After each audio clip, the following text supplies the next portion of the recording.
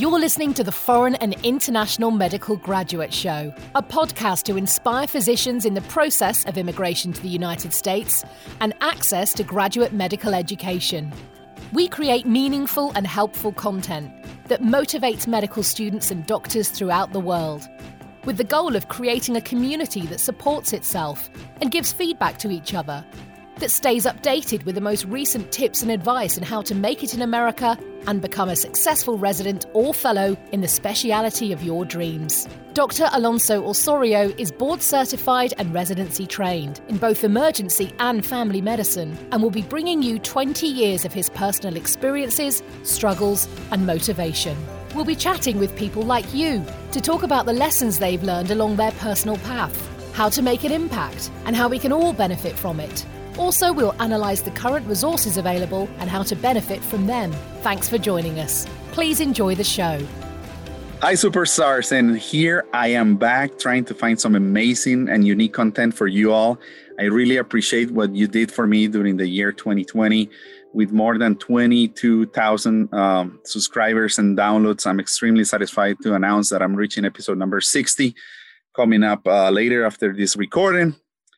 And as I'm scratching my head and putting my head on the pillow, I try to look for interesting topics that I can discuss in the show.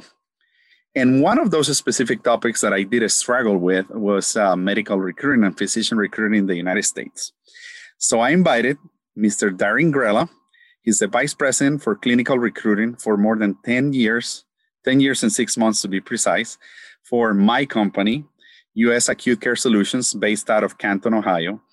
And Mr. Grella comes with a huge deal of experience in not only in recruiting, but he's also an author, former business owner, former career coach, and professional and personal athlete at the university level. So I'm extremely delighted to have him over. He agreed to come for a few minutes and have a chat with us to kind of give us some enlightenment on what it's like to just find a job in America. Well, thank you so much for having me. Glad to be here. Well, as I was kind of digging through this stuff, I'm gonna tell you, first of all, I want to thank you for having helped me going through my recruiting process and what it's been like of these 20 years in the United States. I'll tell you too, Darrin, there has been no job that I have not had the opportunity to find without a recruiter.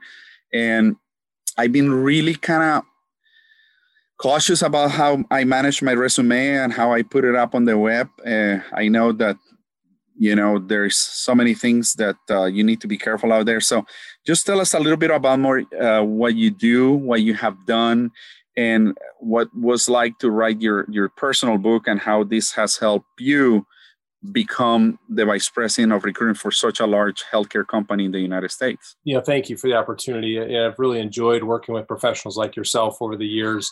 This year marks 2 decades in the industry of helping people with their careers.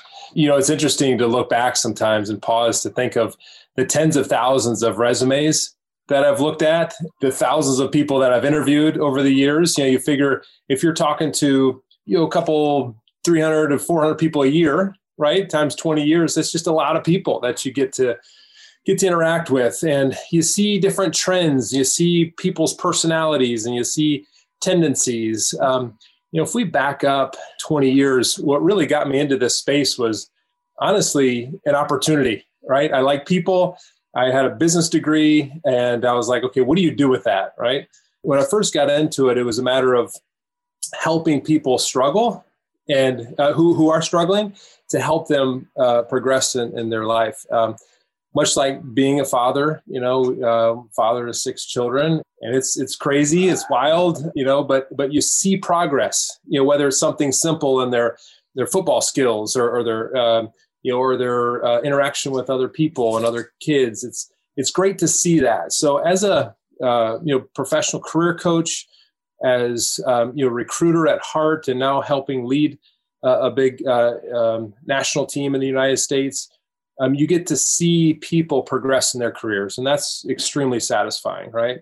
There was an opportunity that I found back in the day working with Big Ten schools in the United States. There's different, I guess you can call them conferences that they break up the colleges in. So one of those big conferences is the Big Ten.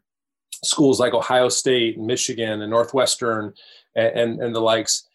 Within those, I was invited to the business schools to help their business students transition from college into the professional workforce. And so part of that was actually educating them on how to interview. You'd be surprised. It's such a nerving thing, right? You don't know what's going to be asked of you. You don't know why they're asking that question and what that actually means. How should I answer it? How shouldn't I answer it?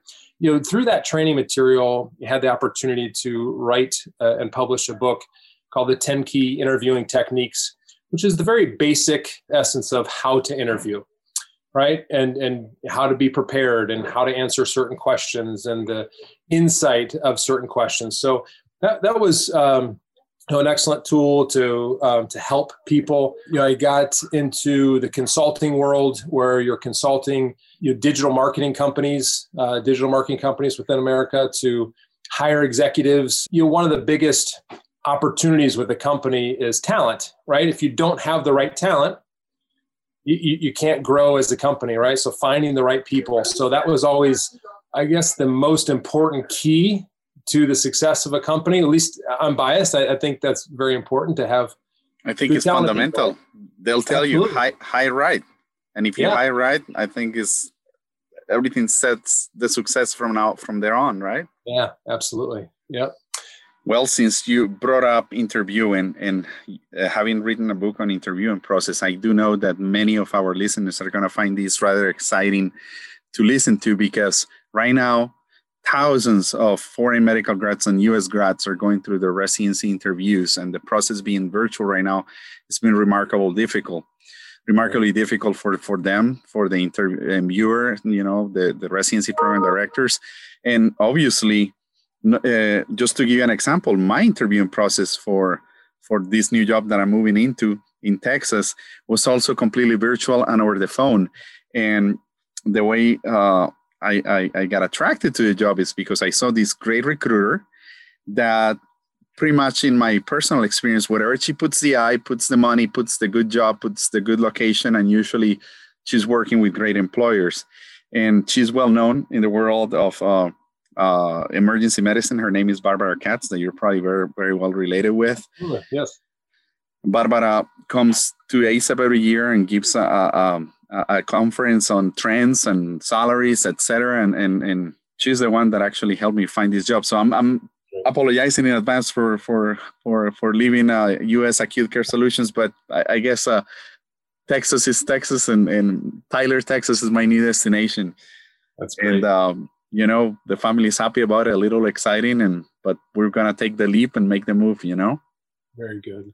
Again, I do know Barb Katz. She's well respected in this space. In fact, I help her with those surveys that she puts together. So she polls individuals like myself to gather those trends, right? So she really does, over the years, have a good pulse on the environment. So, yeah. Darrin, how are we dealing with this COVID pandemic situation and recruiting? I did know when I lost my job, suddenly they cut physicians' hours, and then suddenly there was like a pause in the status of hiring, and then suddenly there has been a little pickup in the market. What has been the trend between 2020 and 2021 for you guys in emergency medicine and for the other specialties that you work with, recruiting physicians and APPs, etc.?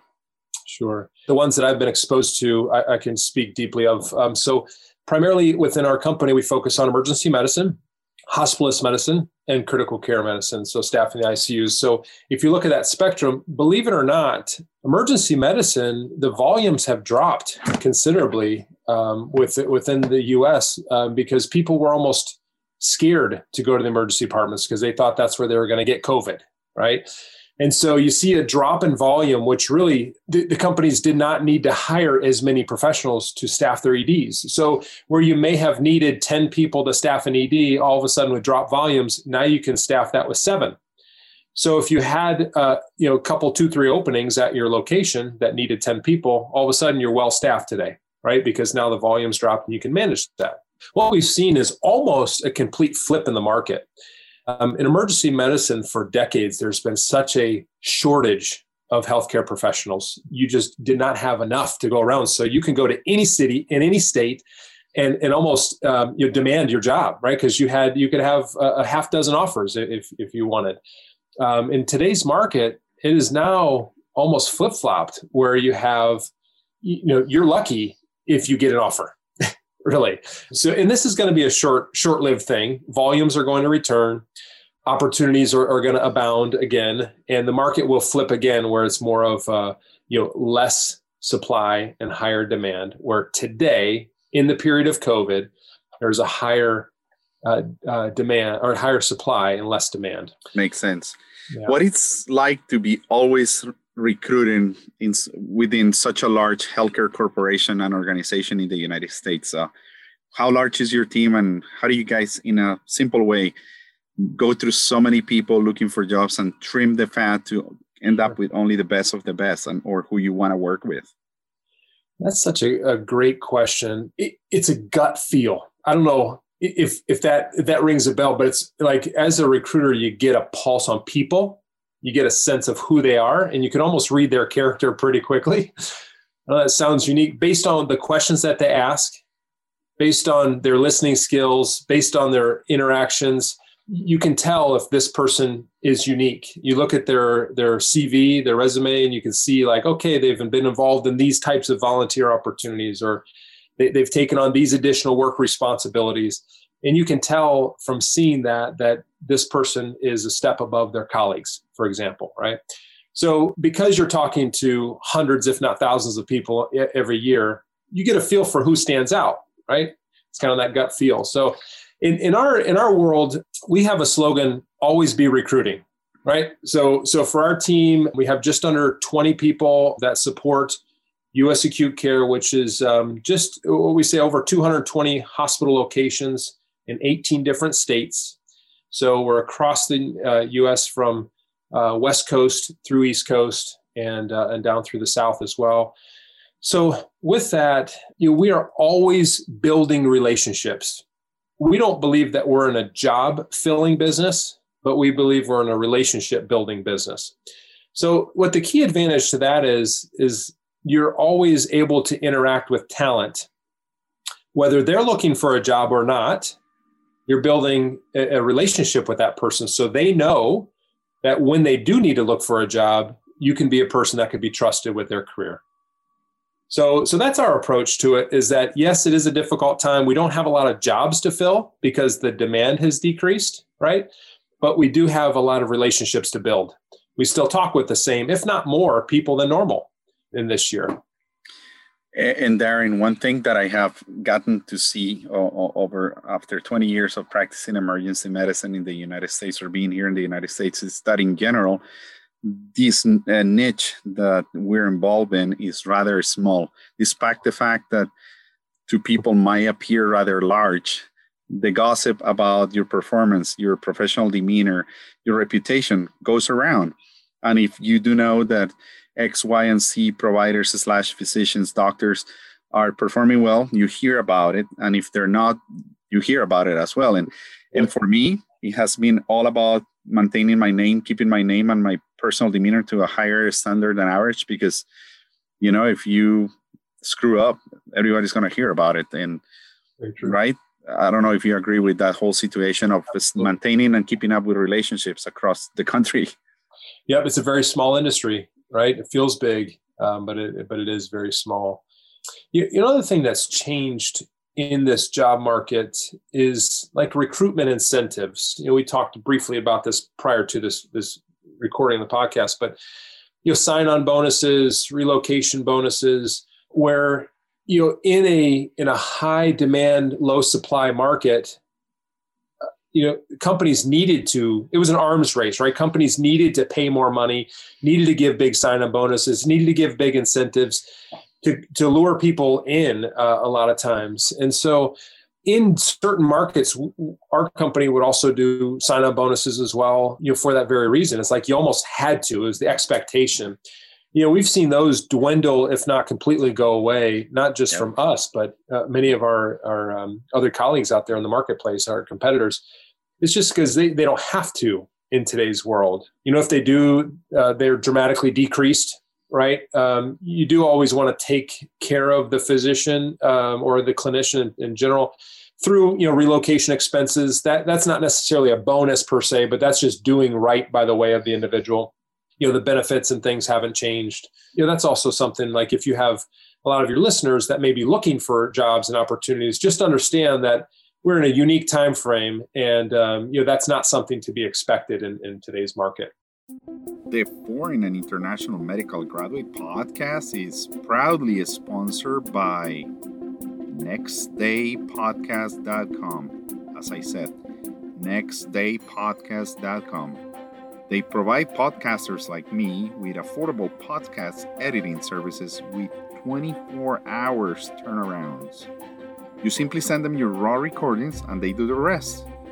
If you're not podcasting right now at this moment, check out their amazing podcast launch packages. I'm one of those that is extremely satisfied. And if you use the promo code Medical Next Day, that's Medical Next Day, you will receive 10% of any of their services. Again, that's nextdaypodcast.com. So we can enlighten a little bit of our FMGs that have never dealt with recruiters. How knowledgeable, in your experience, are foreign doctors, not only doctors, but foreign doctors that you're getting exposed with about using a physician recruiter? And what is the fear that some of them have, or the misconceptions that they carry, or that they have heard about, or the fears, for example, sometimes on releasing their resume to a recruiting company? So I think many times there's this fear that they're inferior or less qualified as a clinician. I think that's a very real feeling, which is completely false. Many times they're more dedicated, more educated, had to work harder for the same opportunity. And I love to see that as well, right? It's like those are the people that really care more about their career and the opportunities ahead of them. It is what makes, honestly, America great, is that people come in and can work hard for what they want, right? They have opportunities. There's if you work hard enough for it, you can get there. So I think that's a real fear that people have. Language barrier is an issue for some companies and some recruiters. If you do have to deal with the immigration status, some companies do not accept that because it is a burden and a financial commitment on the behalf of the companies. So I've also found that, as you mentioned, the industry is small. We're talking emergency medicine in this conversation, but the industry of emergency medicine is small. The industry of international FMGs, is even smaller. So when they know about an opportunity, there seems to be a lot of dialogue. We seem to get inbound professionals coming to us and saying, "Hey, I heard you guys work with J1 visas. Which locations do you have that I can work at?" Right? I think another misconception is I can go to the city of my choice and get the job I want. It's almost the opposite side, right? One is feeling inferior. The other one is feeling like, hey, I can go wherever I want and get whatever job I want because, hey, I train just like everybody else. Very true. However, there are rules and stipulations that we have to work through that you can only go to certain locations, right? So there are restrictions, governmental restrictions for a lot of FMGs and how they fit. So the flexibility is a crucial skill or talent that they need to believe in or incorporate in their day-to-day searching for a job, is that you have to be flexible and understanding that this is an opportunity to get you in and get you through that immigration status, right? Well, you have dealt over 20 years with so many people, and you said after looking 300-400 resumes and talking to 500 people or more per year that are looking for a job, sure. What could you tell a foreign medical grad, not only for the process of finding a job in America after finishing the residency program, but for any sort of interviewing when coming to America to do their residency interview? What kind of tips of advice, basic things that you look at their eyes, or look at their dress code or their demeanor, that you say, this is the right person, he's saying the right words? What are the highlights that you are always looking for on the right type of personnel that you want to work with? Another great question. Keep in mind, I'm not a clinician, right? Absolutely. I understand. So it's, from my standpoint, I can't grade clinical skill set and clinical knowledge and bedside demeanor. But what I can do is get a feel for character and personality. And this transcends over the 20 years I've been doing this, is that person. Everybody wants to work with people that they like. Correct. Right? So that personality. So when I meet you, you're bubbly, you have a good interactive communication, your smile, like those are things that draw me in, right? That I know, wow, this is a good guy. This is somebody that I want to interact with, right? So again, that comes back to confidence, and it's difficult sometimes coming to, potentially to a new country. You don't know as many people. There's a little bit of a lack of confidence. It's like, wow, there's a lot of fears here. Be confident in who you are without being overconfident. So if you can find that fine line, but personality stands out very far. Your ability to be engaged in the conversation, I would say, is a second point as far as asking good questions. Are you focused on yourself? Meaning like, hey, what is my pay? Do I have any sign-on bonuses? Can you tell me what my benefits are? Those are questions that would turn off a recruiter a little bit, because they're thinking like, wow, this is someone that's focused on themselves and only what they can do. On the flip side, you have to understand, when you're interviewing at a company, the company wants to hire you, right? They want to hire a good fit for their company. So they're not necessarily looking for the best individual, but the best individual who can play as a teammate, who can be part of something bigger than an individual themselves. So keeping that in mind, that personality, that engagement, even a smile, if you boil it down to something super simple, even that smile, and then, asking good, engaging questions that lead more towards, what can I do for you kind of thing versus what can you do for me? Makes so much sense. Darrin, one personal experience that was overwhelming for me was going to the meeting of the National Organization of the Family Academy of Family Physicians when I was a family doctor, or going to the meeting of the American College of Emergency Physicians, and suddenly walking into the exhibits and seeing these huge signs of large companies that are looking for doctors, sure, and coming across very well-dressed professionals like you, female or not, recruiters, that approach you, sometimes entice you through a little shirt or a little highlighter or a little pen or this or that, to have a little conversation. And many doctors are fearful. How do you make the doctor just walk in, feel relaxed, break that barrier? Because I know that many people kind of are hesitant to talk, get information. They think they're going to say too much or not. I don't know. Tell us about what is that basic one-on-one relationship that you experience when these meetings are happening. That is intimidating. I can see it on people's faces, having gone to years of these conferences, right? I couldn't agree with you more. I would try to avoid that as your initial meetings, right? So you go with a group of friends or go with a group of colleagues. So kind of go together. That might be helpful if you go in a group of people, so that you can kind of have a little bit of a buffer, right? So you're not by yourself. If you go to a national conference like that, you have a couple companies picked out that you want to go see. So you have a destination. So you walk there to that. Maybe even beforehand, you can make a point of contact and saying, hey, Darrin, I'm going to be at ASAP. I saw your profile. Can you meet me at the conference? Yeah, absolutely. Right. The companies want to connect with you and talk with you. So, almost having that relationship ahead of time would be helpful. And that's specific for these big national conferences. Like you said, you walk in and there's huge booths and there's big bright lights, and it is intimidating. So, just a suggestion might be to make that opportunity smaller, meaning contact the company directly prior to, or just don't talk to anybody. Gather information, right, on who you want to talk to, and then go back afterwards and then contact them, right? Makes sense. Yeah. Two things that I wanted to ask you, so we start wrapping it up. But one of them is, first of all, you get the cold callers that call you offering you a job. Two, you get the emails that come from everywhere on regular basis. 3, you get the third-party people that are sometimes smaller companies or companies that are making a commission of a commission of a commission. And I have seen some really bad recruiting firms out there.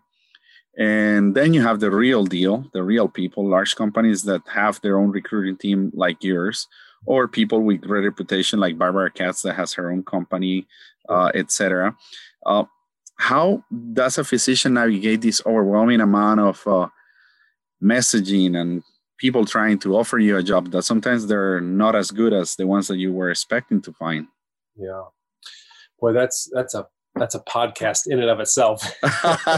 We can dive into that question for a long time. I think a lot of it is, to be simple, educating yourself on what you want, knowing what you want first, and then exploring that option fully. And if that doesn't work out, then go to plan B and then plan C again. So, for medical grads, finding a company, if you need immigration help, right? Finding a company that can do that. So that tends to be your bigger companies, right? At first, a lot of those smaller one-offs or independent parties or locum agencies, locum tenens, you hear that, they don't have that capacity many times to help someone through that process.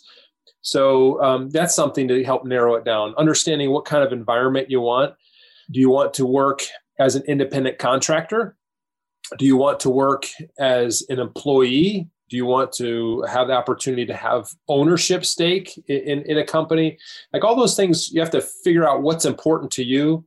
And then that'll help narrow down your markets. Obviously geographically is another thing to help narrow that down. But you're right, it can be overwhelming. Come up with a short list of the top 3 to 5 companies possibly you want to work with, or the 3 to 5 geographical regions you want to work within, and then focus your search on what's available within your parameters. And one last question. What are the biggest challenges that you see on physicians when looking for a job? Well, let's say in emergency medicine, critical care, and hospitalist medicine. What are the biggest challenges that from our end we struggle on a regular basis when looking for a job and approaching a recruiter? In a normal market, I would say the most challenging thing is narrowing down the right decision. In comparing apples to apples, because again, in a normal market, the supply is low and the demand is high. So you can have multiple job offers that you have to weigh against each other. And you're like, wow, what really is important to me? I think many times you mentioned this earlier, or at least alluded to it. You have different things that are important to different companies. And you may be asking the wrong questions. And so you don't really know how to compare offer to offer, company to company. So I would say that's the most challenging part is narrowing down the right decision. We found that it's an unfortunate stat, and this is a national stat, but coming out of residency, that when the first 2 years out of residency, residents change jobs 65% of the time. Right. So they go through an extreme amount of stress in their final year of residency, finding a job, and then end up back on the job market. 2/3 of them end up back on the job market, primarily because they didn't make the right decision, or they made the decision based on things that were important to them at that time. And so that's the most difficult thing, finding the right thing that's going to fit. And there's nothing wrong with changing a job every couple of years, right? There's nothing wrong with it. Companies want to see long-term tenure and things. So they have built-in different tools to help retain people because it's so hard on a company standpoint to hire somebody that you want to keep them, right? It's easier to retain someone than it is to rehire someone, right? If that makes sense. So yeah, that's, I don't know if that helped fully answer your question, right? Yes, it did. It's difficult. It's a difficult thing. And you said that you're a non-clinician, but how do you deal with the doctor's attitude in general, just for having the MD or the O behind their names? Sometimes I can consider ourselves people that are extremely difficult to deal with because we think differently than many other professionals. And sometimes we're kind of clueless about benefits and compensations and money. Yeah. We're really good thinkers on medicine and the body, but when it's all about interacting sometimes with people or creating relationships or just talking about numbers, benefits, etc., we really, really, really suck sometimes. Yeah. And also money management for a level professional that makes a great living. physicians are notoriously bad savers, bad investors, just not good financially. So that's okay. Your lottery ticket is your ability to practice medicine, right? So that's the only thing you really need to focus on is taking care of patients, creating a great patient experience, and being the best doctor you can be, right? Our job as non-clinicians is to support you in that. So it's to educate you on the benefits. It's to educate you on, maybe it is money management, right? It's to educate you on some of the business aspects behind things. Companies have training for those. They have seminars, they have programs that can help educate, and also great people behind the scenes that can help a physician. So your winning lottery ticket is your ability to practice medicine. And so that's the thing you look forward to protecting. That would be the biggest, one of the biggest downfalls as well, as doing something that's going to compromise your ability to see patients, right? So losing your license, for example, right? Those are the things that you need to be educated on, not just malpractice stuff. Malpractice, most people get into stuff, in their career. It's just a numbers game. Typically, it's somebody will be named in a lawsuit, multiple times through their career. You hope that never happens, but just by sheer odds, it is, what happens in the United States. However, that's something that you can overcome. That's something that, yes, you have to explain through every time you get credentialed, but it's not a big deal. It really isn't. The big deal is, personal behaviors, things that are going to compromise your ability to practice medicine. So that's really all you need to focus on is maintaining that and making right decisions there, and taking care of your lottery ticket. Life is all about decisions and perception. Yeah, for sure. Darrin, if I knew 20 years ago what I know now, I can tell you things would be potentially a little bit more different than what they are.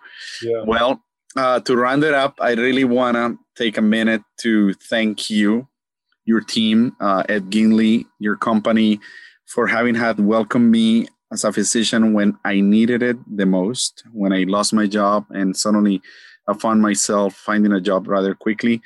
I would say, obviously, I think I have a pretty clean resume and a pretty clean profile, but your company really extended everything rather quickly to make my transition smoothly. And I have nothing but great things to say about US Acute Care Solutions, and just carry this message to your physician partners and everybody that has been involved. And obviously, you never know when we're going to meet again, probably ASAP 2021. Yep. If it happens, we never know where life is going to take us. But, at the end of the road, you guys saved my career when I needed it the most. And now that I'm about to jump in a trip to halfway across the United States to Texas, we're going to go and give it a shot. And I hope that it works out for me. 3 times in my lifetime, I thought that I had found the job of my life. And then I see myself starting all over.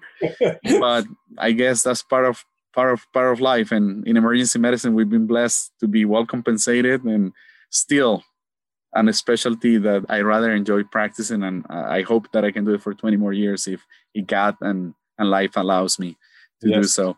Yes, for Mr. sure. Grella, I really appreciate your time, taking a few minutes out of your busy family time with 6 children and a wife, and not only dealing with us physicians on a regular basis. This has been amazing all over.